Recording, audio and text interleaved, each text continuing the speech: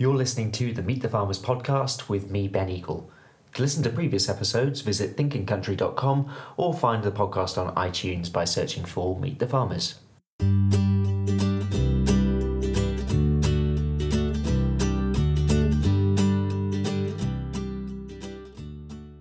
Hello and welcome to episode 31 of Meet the Farmers, which is a bit out of the ordinary this time. Firstly, because I feel incredibly lazy, and for once, I'm doing this from home. And secondly, I'm not talking to a farmer, but to a grain merchant. Norfolk-based Andrew Dewing is Chief Executive of Dewing Grain, a locally focused grain merchant for Norfolk and Suffolk farmers.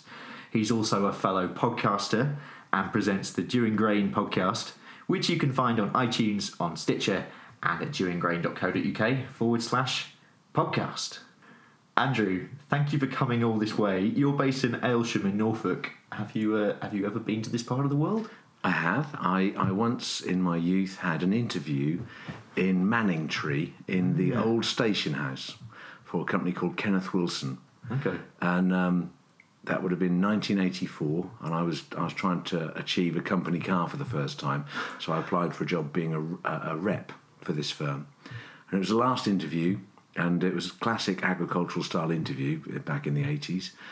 And I sat in front of the chap who was a complete nutter who was interviewing me, and he said, "You do realise what this room was used for back in the day?" And I said, "No, I have no idea."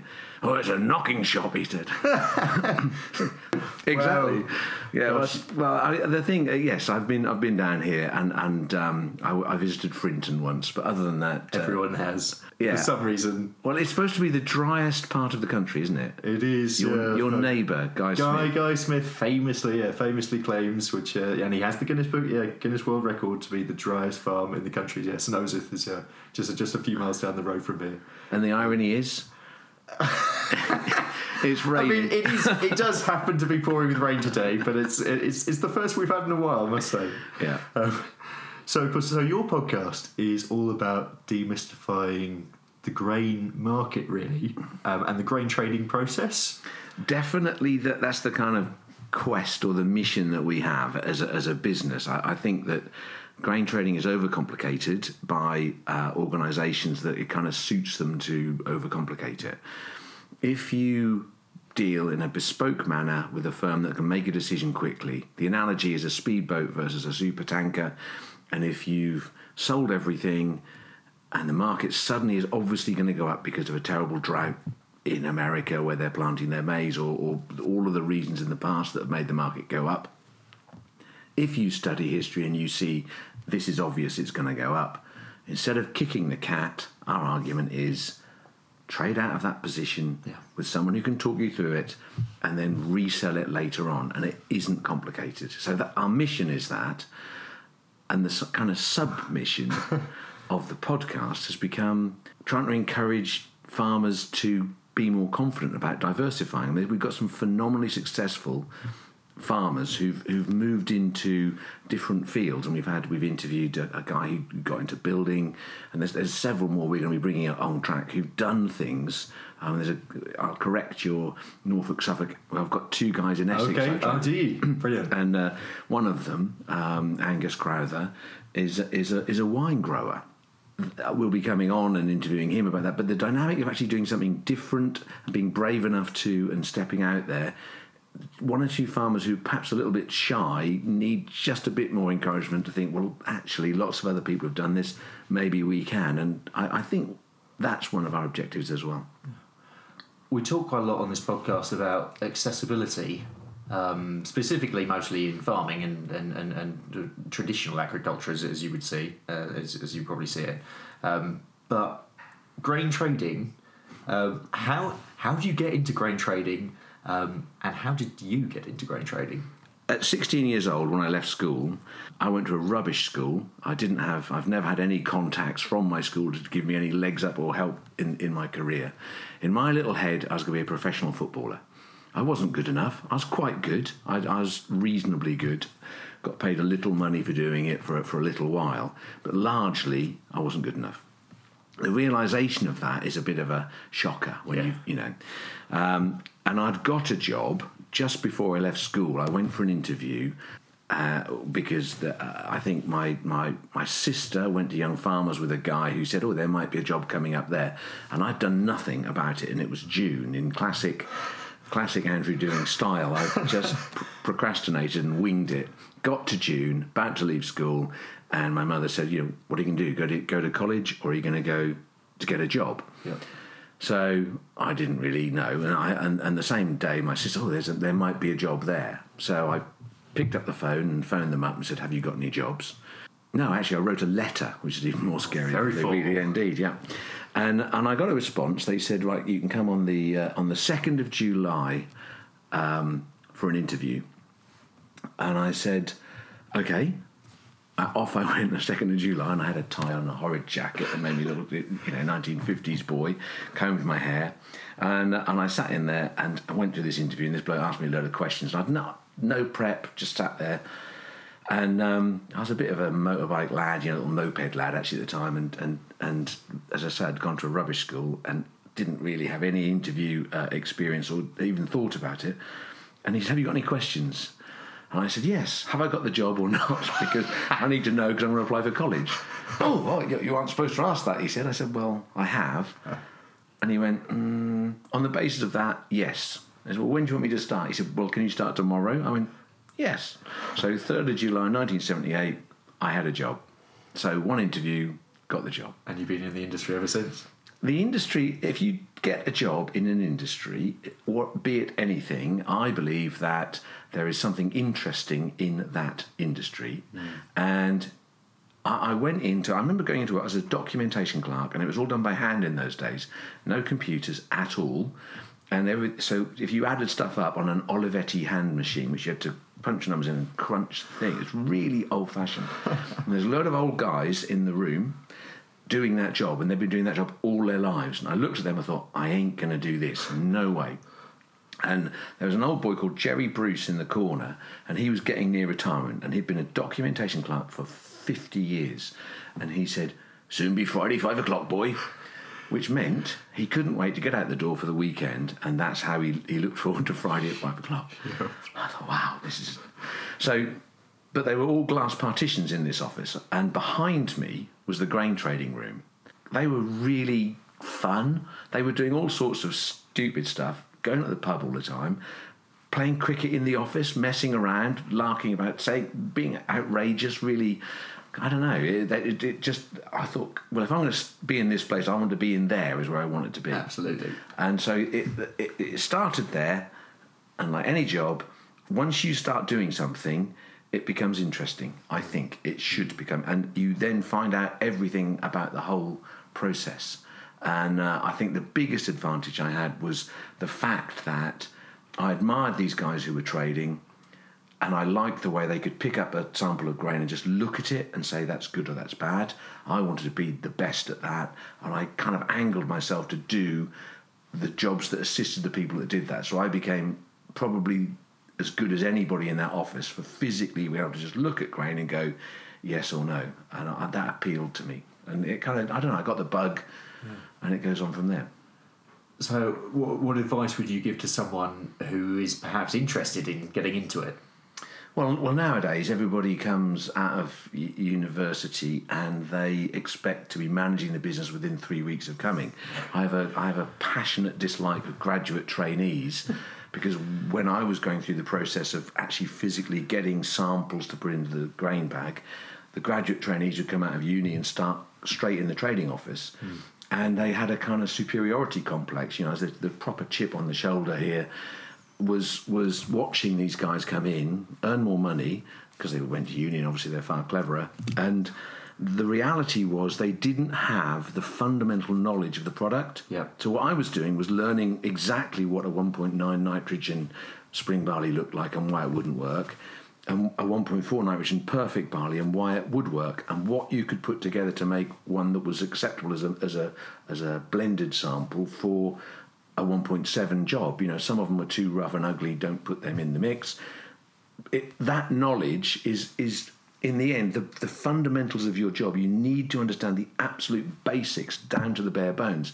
These guys skipped all that and came straight into the trading, But when it comes down to technically arguing about a malting barley sample with a farmer, what's going to happen to it if it comes into your site, they didn't have the answers to those questions. They'd kind of bluff it, and then the grain would come in, there'd be a hideous disaster because it was allocated to the wrong slot, if you like, and then basically it was rejected, and the farmer was incredibly angry, hence the Dick Turpin reputation, you've stolen my grain or whatever. But it was because they didn't have fundamental, real knowledge about the product. If you're going to do a job, get your hands dirty. Go in and do a night drying in a grain store. Actually do that job. Where as the outside ambient temperature or moisture changes, you have to adjust the dryer. Understand the dynamic of that. You know, farmers, I dried all that grain myself. No, they didn't. They switched the dryer on and they buggered off and did something else for a long period of time, came back and found the moisture level was wrong of the sample coming out about 3 hours later. That's not doing the job properly.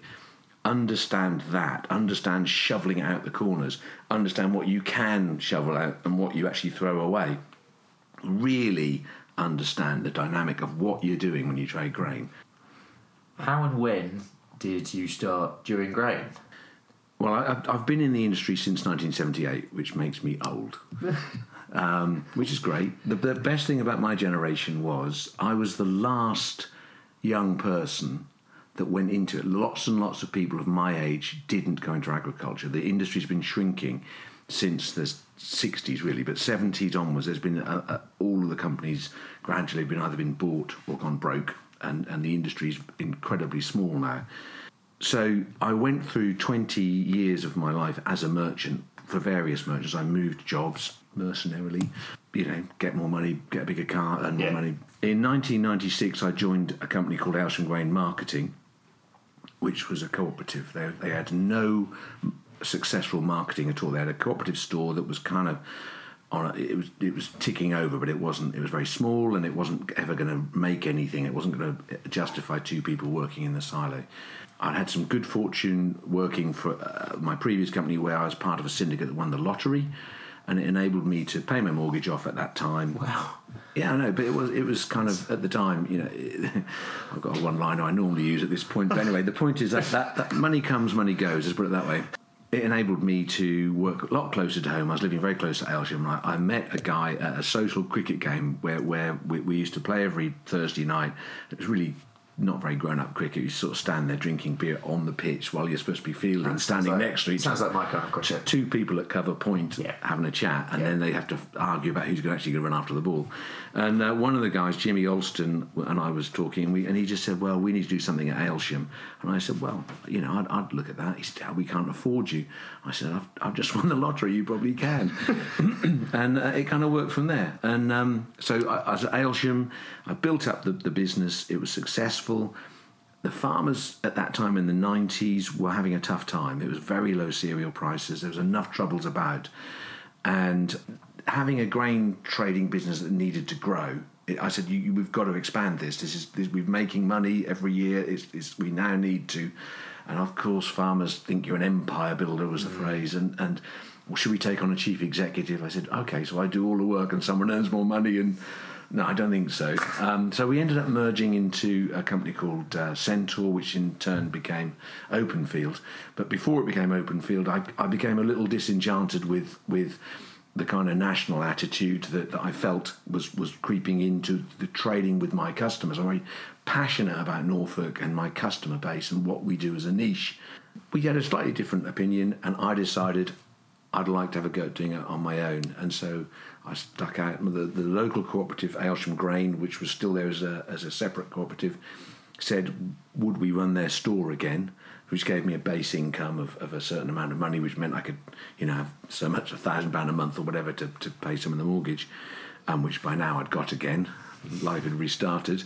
At that moment, I thought, right, I want to do it my way. I don't like how it's turning too corporate. I think I can do this.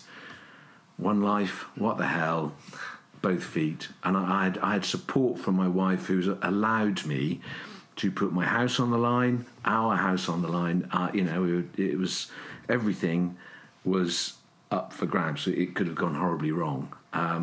But she had faith, and I had a blind sort of wing it mentality. It's worked out. Unless something really dramatic happens, these big firms aren't going to be going anywhere. No, they're going to. But do you think that there is room for a greater number of more local trader firms moving forward? I think there will be bespoke individuals who will be able to find a living out of trading grain or getting between the wall and the wallpaper. I think that potentially the major organisations could cut people completely out of the loop. You could have seed to end product. You can only come into this mill if you buy our seed, buy our fertiliser, have our agronomy, have our haulage, and have the whole package. Here's the top end price. It looks fantastically attractive, doesn't it? And I think a whole load of farmers will go, oh yes, and off they go in that trance-like state and sign up to it. But the hideous drought from next year that makes the market go up 70 or 80 pounds a tonne, you've just missed out on that because you signed up to something that looked good way back in September 18 months previously. Those things will still happen, and so you will still need liquidity in the market. You'll still need people who say, no, do you know what, I've got a shed, sell it to me, I'm going to put it in that shed and I think the price is going to go up, and take a chance, take a view, take an informed view. There is room for someone with a brain cell who can actually go, we're giving you an alternative. And it's up to the farmers to follow that dynamic, to understand that if they just cut those guys out because there's this marvellous wallpaper, not wallpaper, complete contract, you'll end up with no alternative like sugar beet.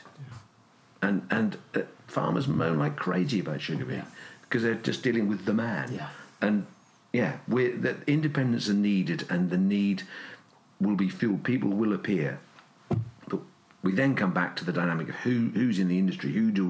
How do we find these people? If they're all being trained by the major organisations, how are they going to think differently? How are they going to do it in a different form?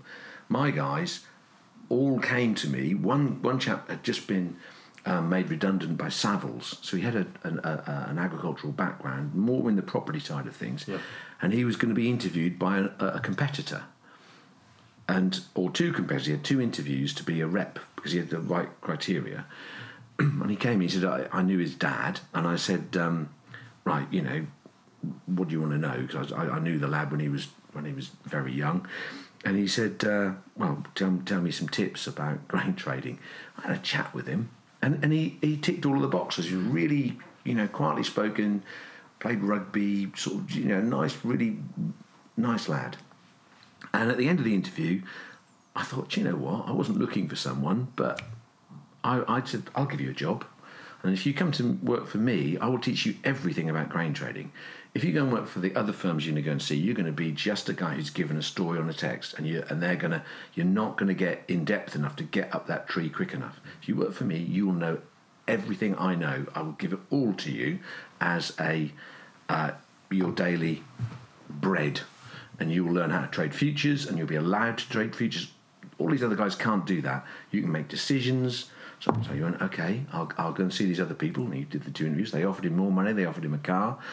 And he came back and worked for me. Yeah. When you employ someone not when you need someone. If you see a really good person walking past the door and you meet them and you think they're great and you haven't got space for them, if they're really good people, take them on. And I've done that, and I've had some failures, but I've got more successes. My team is made up of people that I wasn't looking for, and they're in my office and they're great. Because they fitted a kind of a mindset.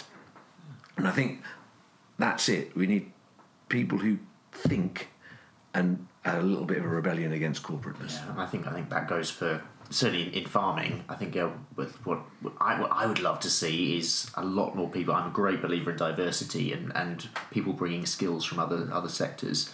And I hope that's where we'll see a bit more diversity moving forward as well. I want to talk about grain storage, because you have, is it 10 different sites? Mm-hmm. Tell me more about that. Okay. Everybody in the industry, except for the biggest firm, pretty well, have not bothered to invest in storage in East Anglia. And we trade malting barley, and we live in an area that's a surplus area. So we trade with a mindset of a surplus area. The other companies that we're trading against, other than the other small merchants who've more shirt-tailed to a bigger firm and just done a supply job for them, they don't particularly want to invest in infrastructure. We've invested in storage. We've invested in... we actually got together a group of farmers to create Yare Grain, which is an achievement. We tried to make a cooperative happen, but you couldn't get every farmer to... It was like Corporal Jones in the parade, that kind of, everyone's sitting there and his foot comes down. So all the checks weren't coming in at the same time, and it was just it was too much of a committee. So a small group of us put together a plan. We got some investors to buy the site, really quite ballsy that all of the people involved with it, and then we created a package that said come in, buy storage as a collective, and it's been successful. So that's probably our greatest achievement, and it's still growing that site. But storage is a cost, is a total responsibility. It's expensive because you have to train your staff and you have to do the job properly. If you take in malting barley and you dry it at too high a temperature, you kill all the germination. So you've paid your farmer a full malting barley price and you've just killed it and it's turned into feed. So lots of people have had bad experience with that. You have to be totally professional in your attitude to storage, health and safety and training of staff, and actually taking responsibility, actually going there and saying, are you doing that properly? It's really, I've got an amazing set of people running my grain stores now, but it has, it's been a journey of people really understanding every minute detail of that.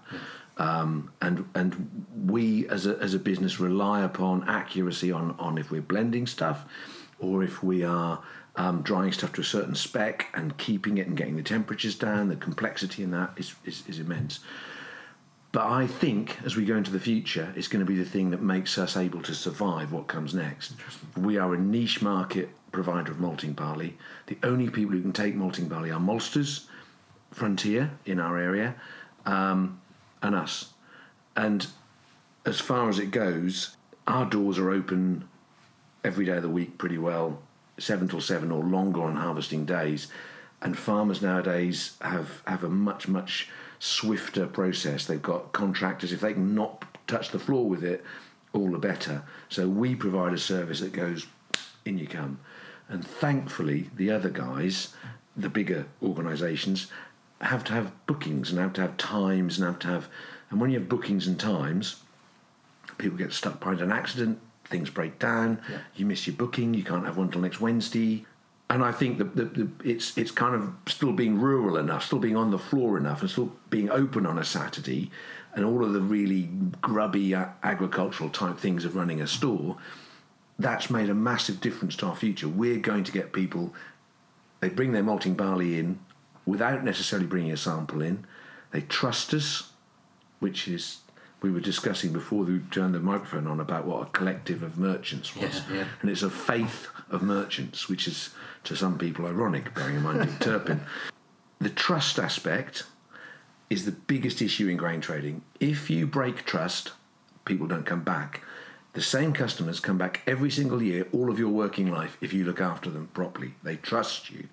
So therefore, take the mentality of the biggest and most prized thing is trust. Bring that malting barley in, tell them what it exactly is, or try your absolute hardest to make it into something good if it's not. So we've invested in screens, we've invested in gravity separators, we've invested in colour sorters, you name it, we can turn a sow's ear into a silk purse, and we share it with our farmers. By that dynamic, we're gaining customer input or commitment when other people are losing it. And in any harvest, we can cope with their stuff, be it 11% moisture like last year or 27% moisture. Bring it in, boys. We will help you. We will make it happen easily and seamlessly. So it's a service aspect, trust, which means the decision to invest was probably the right one. You start your podcast with you sticking your neck out and giving your thoughts on where the grain market will be in that particular week, which is a very brave thing to do. What are you generally basing that on? My opinion. My opinion comes from somewhere deep inside this big fat belly. And, I mean, you know the phrase, sing when you're winning. We, in August, launched the podcast and said, sell new crop, especially because we're heading into Brexit with a potentially strong currency, or a weak currency and tariffs.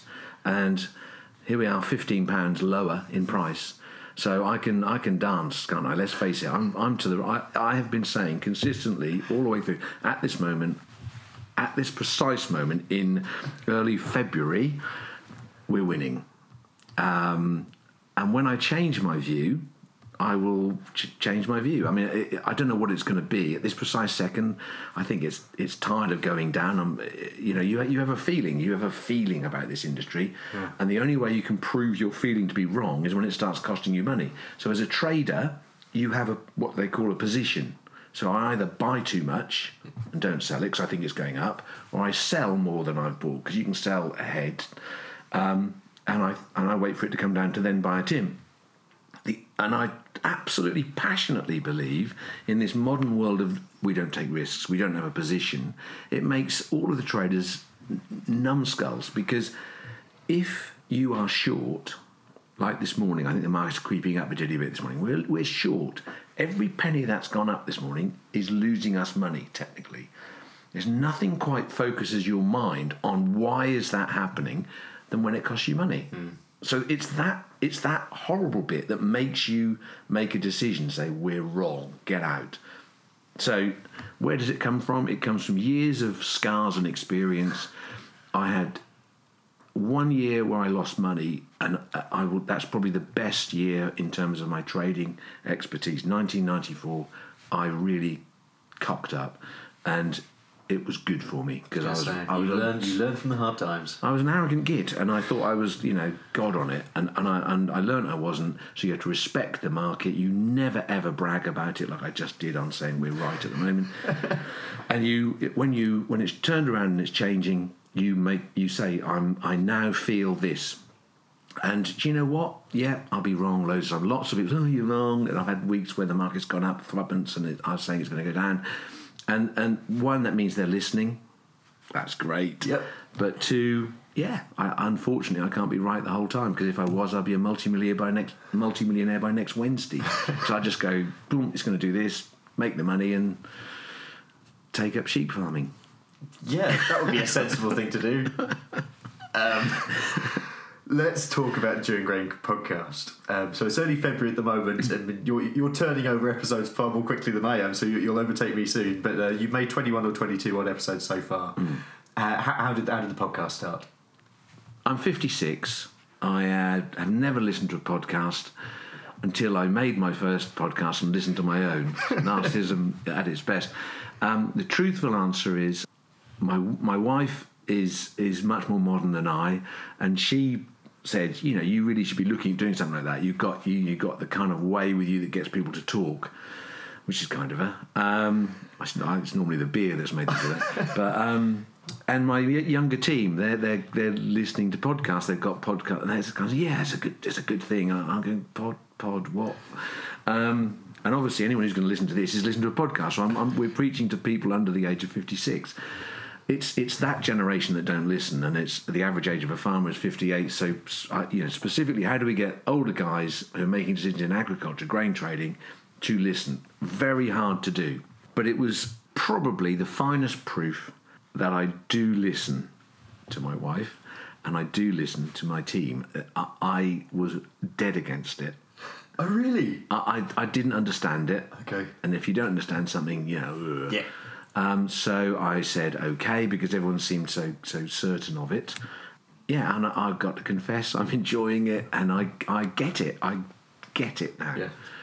It's about and the spin-off audience is not who I thought it was going to be, and all of a sudden I realise I have a responsibility within agriculture to say some very grown-up things about food Yeah. and getting out to the public. The original objective is not that, but I can see we've got a role to fulfil. All farmers need to get something out there positively about production to break down this barrier with people who don't even know what the word drilling means. But we were talking before we started recording actually about our audiences and actually knowing who they are. Guys, by the way, as well, I think I know you well, but please do get in touch through thinkingcountry.com and similarly get in touch with Dewing Grain, dewinggrain.co.uk. But in some ways we're putting out content, but really it's about understanding what people want to know, isn't it? How are you going about structuring your episodes and thinking about the kinds of people who you might want to interview or your listeners might want to hear? I'm with you today, and you've got nothing specifically in common with me enough in the grain trading sense. Your farm, your arable side of your farm is contract farmed by somebody else, including the grain trading, and everything is done by them. So the level of knowledge that you have is in a completely different field. That's put very nicely. Right. Outstanding in this field. But the common ground is the podcast. Yeah. So all of a sudden, I've listened to my own podcast, and then I suddenly realised I ought to listen to some other people's podcasts. So I've listened to your podcast, not every one of them, but I've listened to a number of your podcasts. You have a large customer base of podcasts. My interest in you is kind of why you started it, and then how you expect to express it. You've asked me the question I'm going to ask you in a minute, and we reverse roles. Yeah, absolutely. It's about. By the way, I'll cut in there and actually say that we're actually recording two podcasts today. We're interviewing each other, so do head over to Dewing Grain if you really want to hear me speak. You're being questioned to Andrew about about whatever it is that I do. Sorry, I cut you off there. Yeah, no, absolutely. So it's you flipped the coin and lost, didn't you? So you interviewed me first. Yeah, no, this is about podcast, the dynamic of it, and I guess the debate I wanted to get to with you is about how do we, as people who are trying to help farming, the food processors, with all of this very active veganism, and I don't mean most, because one of your podcasts with George Young, I think it was, he said he really liked vegans and he thought they were great and it's the best thing that's happened to food. And I actually thought, do you know what? For the first time, I can see a resonance in that, because most vegans aren't actually placard waving, life ruining people who are just out there for a good old scrap. Most of them are genuinely, really thinking about what they're going to eat. Now, if we embrace that, they therefore are going to listen to good argument. So how do we, that's what I'm interested in with you, how do we as podcasters get so we expand to the general public? They're not going to want to listen to a grain trader talking unless I start cracking really funny jokes every week. But there is a story within there. If they really want to study food, they will naturally end up on my podcast. If they, we'll try this one, or we'll try that one. He's with a miller this week. What do millers do? And so it's about the food story and making sure that the person that you talk to has that opportunity to tell their piece of the story, which puts the jigsaw in place as well. Actually, UK product is much more scrutinised than some of the stuff we're importing.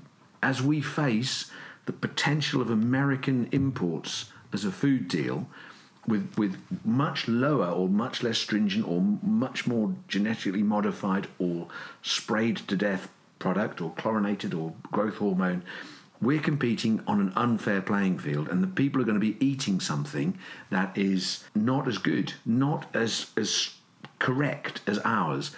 We've got to make that point. So when the general public walk into that supermarket, which is still controlling the universe, if we can't get artisan bakers everywhere, we still go to the supermarket, and we will find that hopefully 60% at least of people will say, I'm not buying that stuff, because I know it's come from there, and I know that's got trouble with it.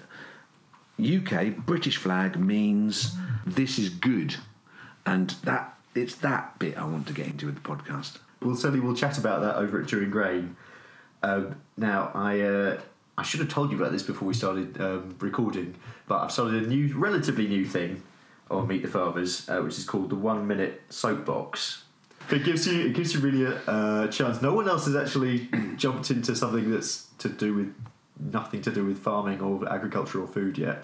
But it gives guests a chance to speak for 1 minute about a subject of your choice. It could be anything at all. Can you think of something that you would like to talk about for a minute? I have a long history of running on about loads of things, so I can easily talk for a minute. I think I'll try and keep it to why women are never wrong. No, I don't think I dare do that. I think what I will do is I will get on the bandwagon of what I've already talked about to a large degree, which is supermarkets and food and the general public and yes. So super. I'm going to start running on about that. Andrew Dewing, you have 1 minute starting now. Right, it is my hopes and dreams that the general public in the UK will wander into a supermarket and go, oh, good grief, the fresh fish counter's closed, and so's the bakery. They just supply stuff in plastic bags now. Do you know, I really like fresh bread. I'm going to go to a central place in the middle of my market town, and in there is this new bakery that's set up where they've got in the back a mill that's been invented that you can do small batches of flour from a locally produced farmer who's ticks all of the boxes in terms of doing it really either organically or phenomenally structured correctly, so the pesticides and nothing's on it that shouldn't be there. And it's the right spec, so they can get their specific food needs in a local place that also has the availability of milk that's from a local dairy, also has the availability of vegetables, all from local farmers. And we sit there as our choice, instead of going into the... Is that the end of the minute? That's the end. That was really good. So I've already said it takes me a while to get each episode up, and you'll publish a few in that time. So by the time this one comes out, that is quite funny. That is quite funny. What's coming up in your next few episodes? We've got a very funny point that's made. You get asked for feedback. You get feedback that you like. It's great. You get feedback you don't really like. You okay, and then you get feedback that says, why don't you have a normal farmer on there? Okay. Tell me who a normal farmer is. Exactly. Who is a normal farmer? Okay, I'm not. Oh, he must be him.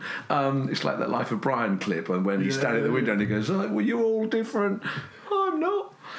Funniest moment. But so, who is a normal farmer? Fun. Yeah, that's one of them. I've got a miller. We're going to line up. We've got a friendly miller. Got two friendly millers, but David Wright.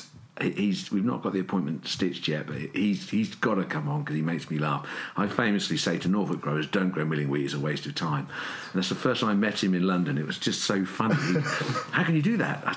I totally can, because you're dodgy claim-taking people, and we have a great relationship. He comes to Norfolk most weekends, and so David Wright, I've got a miller on there. We've got to get some maltsters on there, which we've got lined up, but we're kind of trying to intersperse it with farmers, and so far we've had guys who've diversified, because that subliminal message about you can do it, that's very big with us. Come on, boys, turn that shed into something, or grow pumpkins and sell them, or have a maze or whatever you're going to do. You can have the balls. But yeah, I'm now searching for a normal farmer. Please tell me when you find one.